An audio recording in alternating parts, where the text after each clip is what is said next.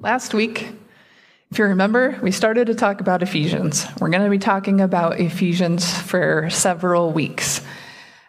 This morning, we are going to take a look at the greeting. We're just going to look at the first two verses. I know that doesn't seem like a lot, but there's a lot in the first two verses that maybe you haven't noticed before.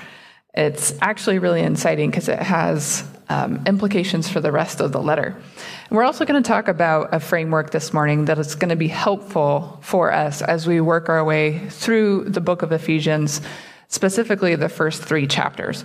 We'll come back and look at it in different applications as we move along. Just a little bit of review. Last week, we talked about different kinds of context, 4 different kinds of context. Today, we're going to use a lot of our narrative context. Remember, that is, where does this letter fit in the overall context of the whole biblical story? And we'll also use a little bit of our cultural context as we talk about Paul and where he gets some of his words and how he uses those in his letters. And also, if you didn't grab last week a packet from the little table in the back, go ahead and do that, because that is something that we're going to be referring to a lot in the next several weeks as we go through.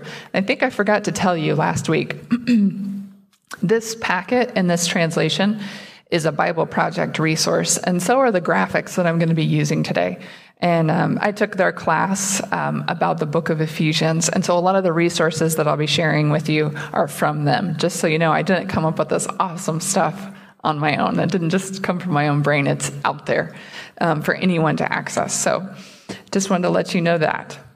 The first thing I want to point out in this translation that's in your packet that might stand out to you as odd is a particular word.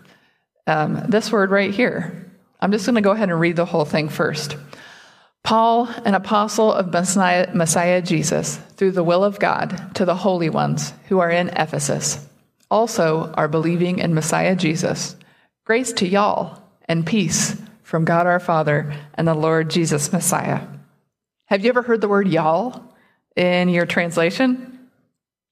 It's an interesting choice, but there's a reason for it. So in English, we have one word, you. And when I use the word you, I could be talking about you, Ruth, or I could be talking about you, CCF. But I use the same word, right? Does that make sense? In Greek, there are 2 words for you. One of them is singular and one of them is plural. And every single you in the letter to the Ephesians is plural. Every last one of them. Not one of them is singular. So it's helpful to translate all of the yous in Ephesians to y'all. It helps us get a better corporate sense of the letter, that the letter was written to a group of people. It also helps us see it more in terms of it's not written to me, but it's written for me. And it's written to the church, this whole group of people. So that's the explanation for y'all. You'll see it all through this translation as we move through. The letter to the Ephesians is addressed from Paul to the holy ones. This is a really important word. There's a lot of implication in this word that we're going to break down. A lot of your translations, depending on your Bible, will have this as saints. It'll say, to the saints who are in Ephesus. But the word saints cuts off a lot of English speakers from the full meaning of this word. Some people even associate the word saints with something like St. Francis or St. Patrick. That is definitely not what Paul means. He also doesn't mean really good people. Like, you know how you talk about your grandma and you say that she's a saint? And that's also not what Paul is talking about. Holy ones is a much more helpful translation. This word in Greek means to be set apart by or for God, to be holy or to be sacred. And addressing the letter to the holy ones is significant, like I said, because it ties into the rest of the letter. Let's talk about holiness, because that's what's highlighted here. Firstly, holiness is an attribute of God. God is holy because he is unique. He's unique in a way that nothing else or no one else is, ever has been, or ever will be. He is the one-of-a-kind creator of all life and all reality. He is truly, in the greatest sense, set apart. There's nothing, he has an otherness that no one else possesses. He is holy. Remember in Isaiah, the seraphim are around God's throne, and they keep saying, "Holy, holy, holy is the Lord God Almighty. The whole earth is full of his glory." So all of creation, by virtue of being created by him, is a declaration of his holiness. Whenever we look out at it, it just declares the otherness of God. So firstly, God is holy. Why did Paul use this term, the holy ones? Where did this come from? Anytime you're looking at things Paul says in the New Testament, it's helpful to get into your cultural context and to get inside Paul's head, think the way that he thought. We know that Paul grew up on the Old Testament scriptures, right? That he was immersed in that was essentially his media, and it permeated the ways that he thought and all of the ways that he communicated. So it's helpful to look and see, is the holy ones in the Old Testament? It is. It's actually a really common term used in the New Testament, or in the Old Testament, sorry. In the Old Testament, there are two groups that are referred to as holy ones. The first one is Israel. Israel is called to be a holy nation in Exodus, essentially a nation of holy ones. They are set apart, and they are to become like God in his holiness. They're invited into his proximity, into his presence. And by virtue of that, they also become holy. In Exodus 19 at Mount Sinai, God says to them, "If you obey my voice and keep my commands, you'll be my treasured possession, a kingdom of priests and a holy nation." And in Leviticus 11:44, he says, "I am the Lord your God. Consecrate yourselves and be holy, because I am holy." So he's inviting them into his presence, and he is holy, and they become holy, and they also have to set themselves apart. They don't do things like the rest of the world. They become holy like the Lord. So when they're faithful to the covenant, God's presence is with them, and they share in his holiness. That's the first group. The second group, called holy ones in the Old Testament, are the spiritual beings. This is God's heavenly spiritual family. Remember, there was God, creator, first, and then he creates his spiritual family, and then he creates the world and matter and all that stuff, and he creates human beings. BJ's talked a lot about God's spiritual family. They're the host of heaven. They're around God's throne. So this is his spiritual family that's loyal to him. And they're referred to as such in the prophets and the Psalms as well. There's a really particularly interesting one, Psalm 89, for a lot of reasons, but I want to focus on verse 5 here. It says, "The heavens praise your wonders, Lord, your faithfulness too, in the assembly of the holy ones." So this phrase is important. In the assembly of the holy ones. When this Hebrew psalm was translated into Greek in the Septuagint, this word here, assembly, was translated as the Greek word ecclesia. Ecclesia is the word that Paul uses all throughout the New Testament to describe groups of Jesus followers. Ecclesia is the word that Paul uses to describe the church. And that has significant implications that he's using this word to describe Jesus followers. In Psalm 89, the church of the holy ones are the spiritual beings assembled around God's throne, giving him their allegiance and praising him. You could essentially read this: "The heavens praise your wonders, Lord, your faithfulness too, in the church of the holy ones." So we have this connection. Paul is using the same terminology, the assembly of the holy ones, from Psalm 89 to refer to these groups of house churches, these groups of believers, as the assembly of the holy ones. And that is really significant for the whole book of Ephesians. It's really important that he's using this term, the holy ones, to refer to them. It is significant because of chapter 2. I need to go forward. So chapter 2, Paul makes a claim about who we are in the spiritual realm, about where our real identity is. He makes this claim that God has made us alive with Christ, even when we were dead in transgressions. It is by grace you have been saved. And God raised us up with Christ and seated us with him in the heavenly realms in Christ Jesus. So you can see these two words are important. He raised us and he seated us. What do you notice about those two words? They're both past tense, right? It's something that's already been done, something that has already been established. Paul's trying to communicate that this you is sitting here in this room. Your realest, truest identity is not that. It is you seated and raised up in the heavenly realms with Christ. That is your true identity in spite of how you see yourself sitting in this room. Who you are and what you're capable of is not limited by right now, but it is secure in your future destiny. And it's also locked in the past at Jesus' resurrection. And now you have the Holy Spirit living inside of you. And he is your guarantee, right? He's your hope and your guarantee. He testifies that when you pass through your own physical death, you'll come to your own resurrection. So there's going to be a complete fulfillment of that reality, but we begin to live that heavenly reality right now. And the reason we can do that is because God's kingdom is here and now.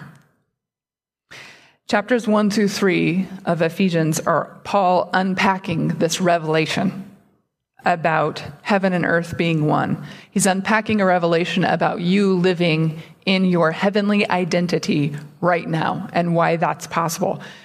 It's so important to grasp. He put so much work into communicating this idea. If you remember back in November, I did a sermon about Paul's apocalypse. If you remember, apocalypse is our English word that comes from a Greek word, and that Greek word is apokalypsis. And it means to reveal or to uncover. When we associate this with an idea, it means something occurs to you or becomes known to you that you had never known before. You have a revelation. You have an apocalypse. Before, we talked about it in terms of the old age and the age to come, remember? And there was an overlap. The elements of the old age are things we associate with the fallen world, like death and violence and captivity to the powers. And the new age was characterized by all the things that we associate with the kingdom of God. So freedom, love, and justice, all of those things. Today, we're going to talk about it in more spatial terms. We're going to talk about it in terms of the two realms. So there's the heavenly or spiritual realm, and then there's the earthly or physical realm. And this is that framework I was talking about that'll be helpful as we work our way through the book of Ephesians. It helps you to conceptualize what Paul is talking about. We'll work our way through a series of pictures. All right. So remember I said the heavenly realm and the earthly realm. They are two distinct spaces. They're distinct, but they are not separate. They are overlaying each other, okay? And if you read through any of Psalms, you'll hear that God is seated on his throne above heaven and earth. That's very common language in the Psalms. So God's on his throne above the heavens. And down here in the earthly realm, you have humans. You have people. And to them, the heavenly spiritual realm, that reality, has become largely invisible. They don't perceive it for various reasons that the rest of the Bible outlines. They just don't perceive the spiritual realm. It's unseen to them. So then Jesus came. And he lived, and he died, and he rose again. And he was exalted to sit at God's right hand above heaven and earth. So here's Jesus with all things in subjection to him, ruling and reigning. Now, when you and I come into this picture, we look like this guy. And he's like all wrecked here because he has seen the biblical apocalypse. And what that is when the bond between heaven and earth, the two realms, becomes visible to you, when you perceive it. And now those are moments that are just crazy. The Bible has all kinds of these moments. So heaven invades earth in all kinds of places. Paul had this biblical apocalypse on the road to Damascus when he met the risen Jesus. It could be Moses at the burning bush. That was one of these moments where you see the bond between heaven and earth. Jacob being asleep in a field, and all of a sudden he realizes that angels are ascending and descending, and that there's this bond between heaven and earth. The Holy of Holies in the temple, where the presence of God dwells. All of these things, and this can take place anywhere. This graphic is helpful to help us conceptualize what Paul's talking about, but it's not totally spatially correct. I think that if it was, the two circles would just be right on top of each other. They would still be distinct, but they would be completely overlapping, because this can take place anywhere. And we experience this in our own lives in those moments where we just know and perceive the manifest presence of God. Those moments and those times where we know that there's something going on more than we can perceive with our five senses. And that happens in all kinds of different ways. So as Paul unpacks the biblical apocalypse, this revelation about the spiritual realm, he's going to show you that it looks like human beings are in charge of everything. It looks like they call the shots and they run things. But he's going to tell you that that is not true, that there are actually greater powers at work in the world that people do not perceive. And not all of them are Jesus. Some of these powers right here are influencing for death, for darkness, for evil, for captivity. And their influence is manifested by people on earth being in captivity to them, being dead in their sin and in their transgression, and being alienated from God. And then Messiah, people come and put their faith in him, and he rescues them from that captivity. He frees them from that captivity, and they are no longer subject to that. So they are raised up. Here you are, raised up with Jesus in authority. You're no longer in captivity and subject to these powers, principalities, the powers of darkness. You are now free from that. And that's what Jesus does for us, one of the things when we put our faith in him. So that's your real identity, seated with Christ in the spiritual heavenly realm. So when Paul speaks about a believer's exaltation into the realm of the holy ones, like it's right here and now, he doesn't talk about it like it's some far removed thing for just the future, or like it's some far place in outer space or something. He doesn't talk about it like that. He can talk about it like it's here and now, because heaven and earth are one, because the two realms overlap, heaven and earth. Jesus said that the kingdom of heaven is near, and God's rule and reign is present right now. Jesus prays for God's kingdom to come and for his will to be done. And furthermore, like I said, Jesus' victory over the powers and principalities extends to us. We are freed from that. Do you see how this connects back to the holy ones?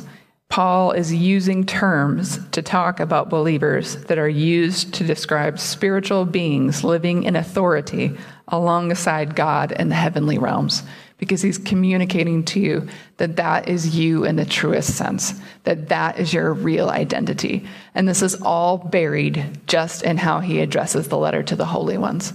He's already emphasizing, like, this is your identity, this is your truth.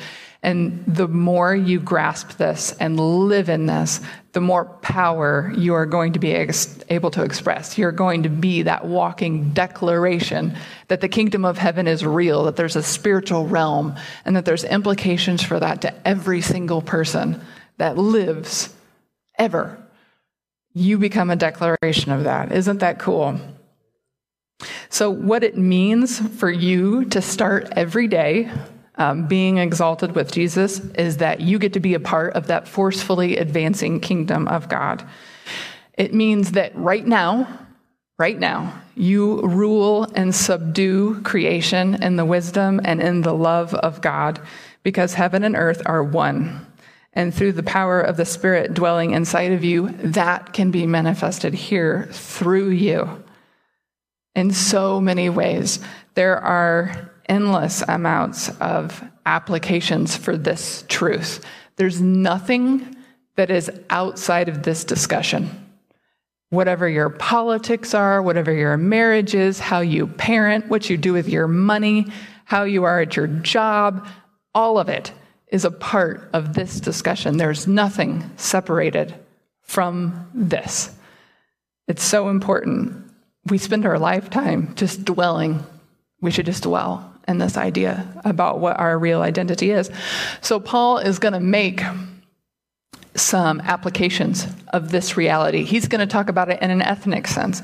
So Jews and Gentiles, no more division, no more hostility. You are now one in Christ. That is one application he's going to make of the biblical apocalypse. In chapters 4 through 6, he's going to relate it to the family in the traditional Greco-Roman household. He's going to talk about how does this work between a husband and a wife, and parents and children, and masters and slaves living in the kingdom of the apocalypse. How should these people relate to each other?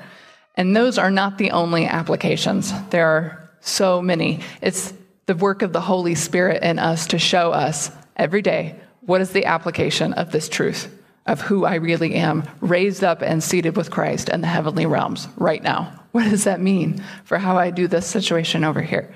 That's the definition of our lives as Christians. Isn't that powerful to think of yourself that way? We should meditate on that. So chapters 1 through 3 are all about comprehending this reality for ourselves. Paul is going to use a lot of words that have to do with your brain. He's going to talk about understanding. He's going to talk about knowledge. He's going to pray for you to come into a greater depth of those things. And then he's going to show you the implications of what it means to live like that. So that's the holy ones, just buried right there in the greeting, already alluding to chapter 2 and about your identity raised up and seated with Christ. There's another portion that I'd like to point out from the introduction that is just interesting. I hadn't really heard this before I took the class. You'll see that in this translation, in Ephesus, right here is put in brackets. And depending on your translation, you might have brackets around it, or you might have a footnote that just tells you that in Ephesus is missing from most of the earliest transcripts of this letter, the earliest manuscripts. It's just not included. And it's very possible that this letter was actually meant to be circulated throughout a region to various house churches rather than just specifically to the church in Ephesus. There's a few indicators that really make a good case for this. The letter actually doesn't mention any specific situations. Paul's not writing to Ephesus to put out a specific fire. We talked about that a little last week in our situational context. We don't really use that as we work our way through the letter to the Ephesians because there's not a specific situation. So that's a good indicator that maybe this was to be more widely circulated. The exhortations and the warnings in this letter, they all have a really general tone to them. And there are a couple verses here. We know that Paul spent a lot of time in Ephesus, that he had a lot of contact with the church in Ephesus. And these couple verses seem to indicate that the people he's writing to, at least some of them, didn't have face-to-face contact with him. Verse 15 here says, "For this reason, ever since I heard about your faith in the Lord Jesus and your love for all the saints." So if Paul was there face-to-face with them like he was in Ephesus, it wouldn't be, I heard about it. He would just see it with his own eyes. And the same thing with chapter 3, verse 2 here. "Assuming that you have heard of the stewardship of God's grace that was given to me for you." If he was face-to-face with them like he was with the church in Ephesus, it wouldn't be a matter of them hearing about it. They would just see it with their own eyes. Those are just a couple indicators. here's a map of the region that they think this letter could have been circulated through. So you can see that here's Ephesus. It's a port city. This is a valley all through here. You can see some of the churches of Revelation here. And this valley would have been a major thoroughfare for travel and for trade of all kinds. And so it's speculated that Paul's letter could have been more addressed to the churches in the valley and been distributed all up and down this road. Here you can see Colossae. There's a lot of similarities between their letter and the letter to the Ephesians, but their letter was written specifically to put out a certain fire, while Ephesians wasn't. So it could have been circulated all through here, and eventually it could have become named to the church in Ephesus because Ephesus was an epicenter for the church in the area. It was the biggest, so the letter may have eventually gotten that name, and they chose to keep it. Before I finish up for today, I wanted to look at that graphic that is in the back of your packet. If you have that with you, I think it's on the last page. It looks like this. It's this design graphic. I wanted to talk about this. This is a part of our literary context, if you remember us talking about that last week. I was really unfamiliar with this type of context before I took this class. This was new to me, and I found it to be so fascinating, not just to study what Paul is saying, but to study the way that he arranges things in order to make points and make connections and reinforce ideas. It's really beautifully crafted. Not every single one of Paul's letters is as neat and tidy as the letter to the Ephesians, but it's really cool to work through. So you'll see the corresponding parts here. You've got the A's, the B's, the C's, and the culmination here in D. The book itself is divided into two halves. You have chapters 1 through 3 and chapters 4 through 6. And it's divided right in the middle by a big therefore, a really obvious division. So how these correspond. The two A's. The book, besides the greeting, it opens very poetically. You can see in verse 3 there's a shift between the greeting into this poetic writing in verse 3.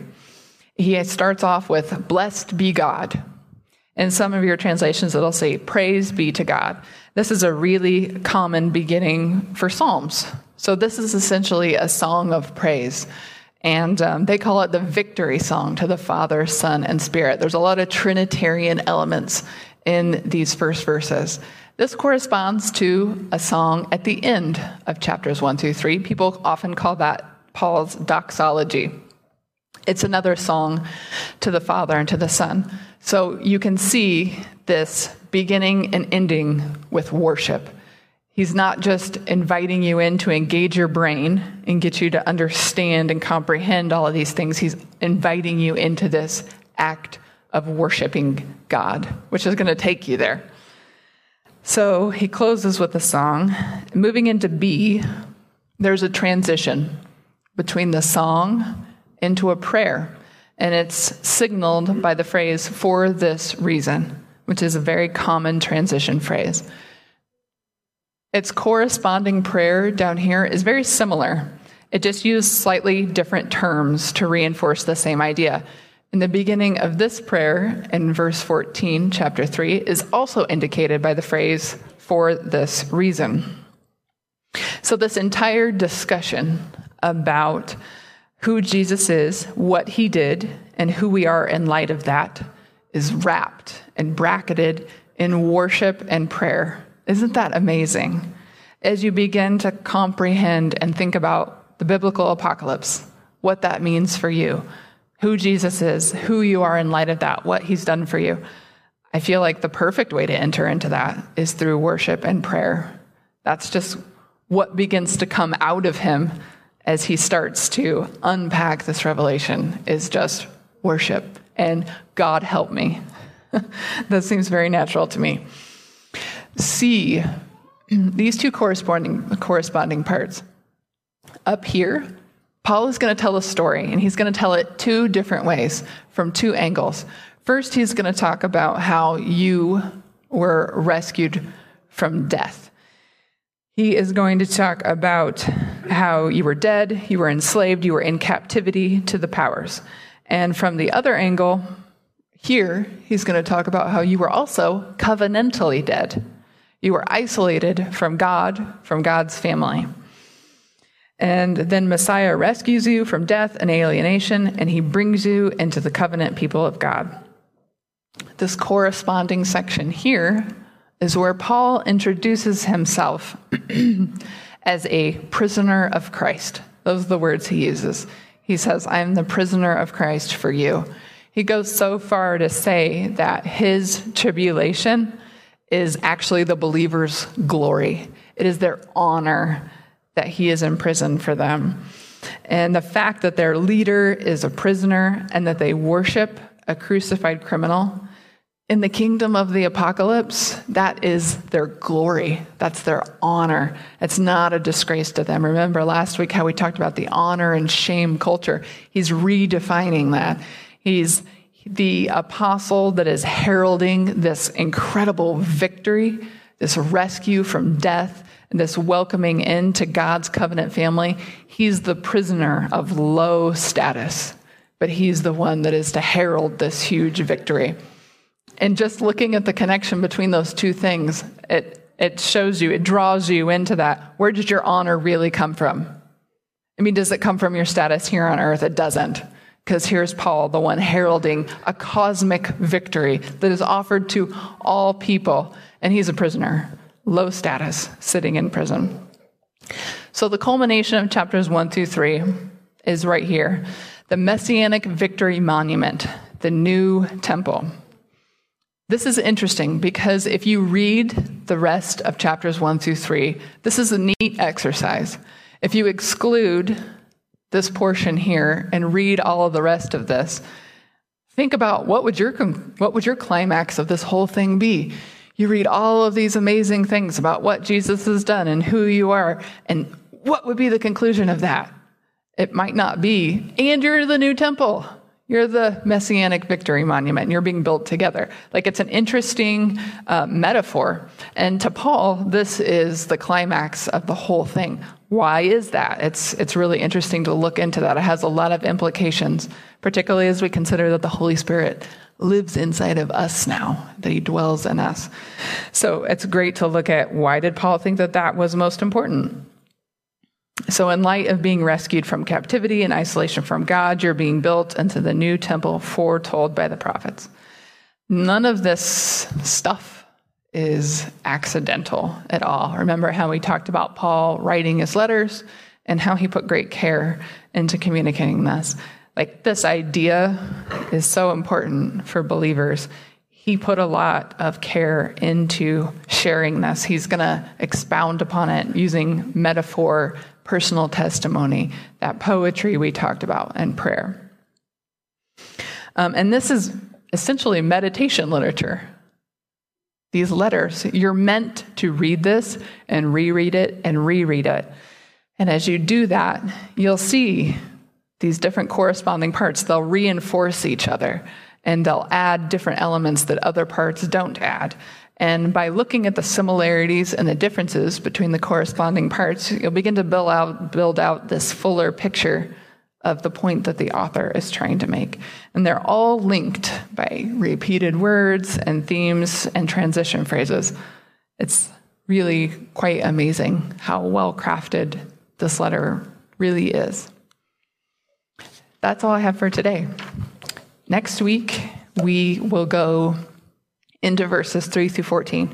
We will start talking about this song right in the beginning, which is really cool and beautiful. That's what we'll do next week. Let's pray. Lord, what can we even say other than thank you? You are so good. You are so incredible, Lord. I pray that you would help us to grasp the import of this revelation, the truth of who we are in you and what you have done, Lord. I pray that you would open our eyes to that that would go deep in our hearts, and we would live out of it more and more, Lord. I pray that we would make the declaration of your victory in the way that we live our lives. Show us how to apply it in everything, Lord. I pray that you would increase our sensitivity to your voice. We are your sheep, and we hear your voice, Lord. And we stand on that. That is true. And you do speak to us, Lord. Pray that you would increase our sensitivity. Help us to hear you in situations where all the other noise is so overwhelming. We just want to hear your voice. It's our life. We thank you for speaking, Lord, and we love you. In Jesus' name, amen.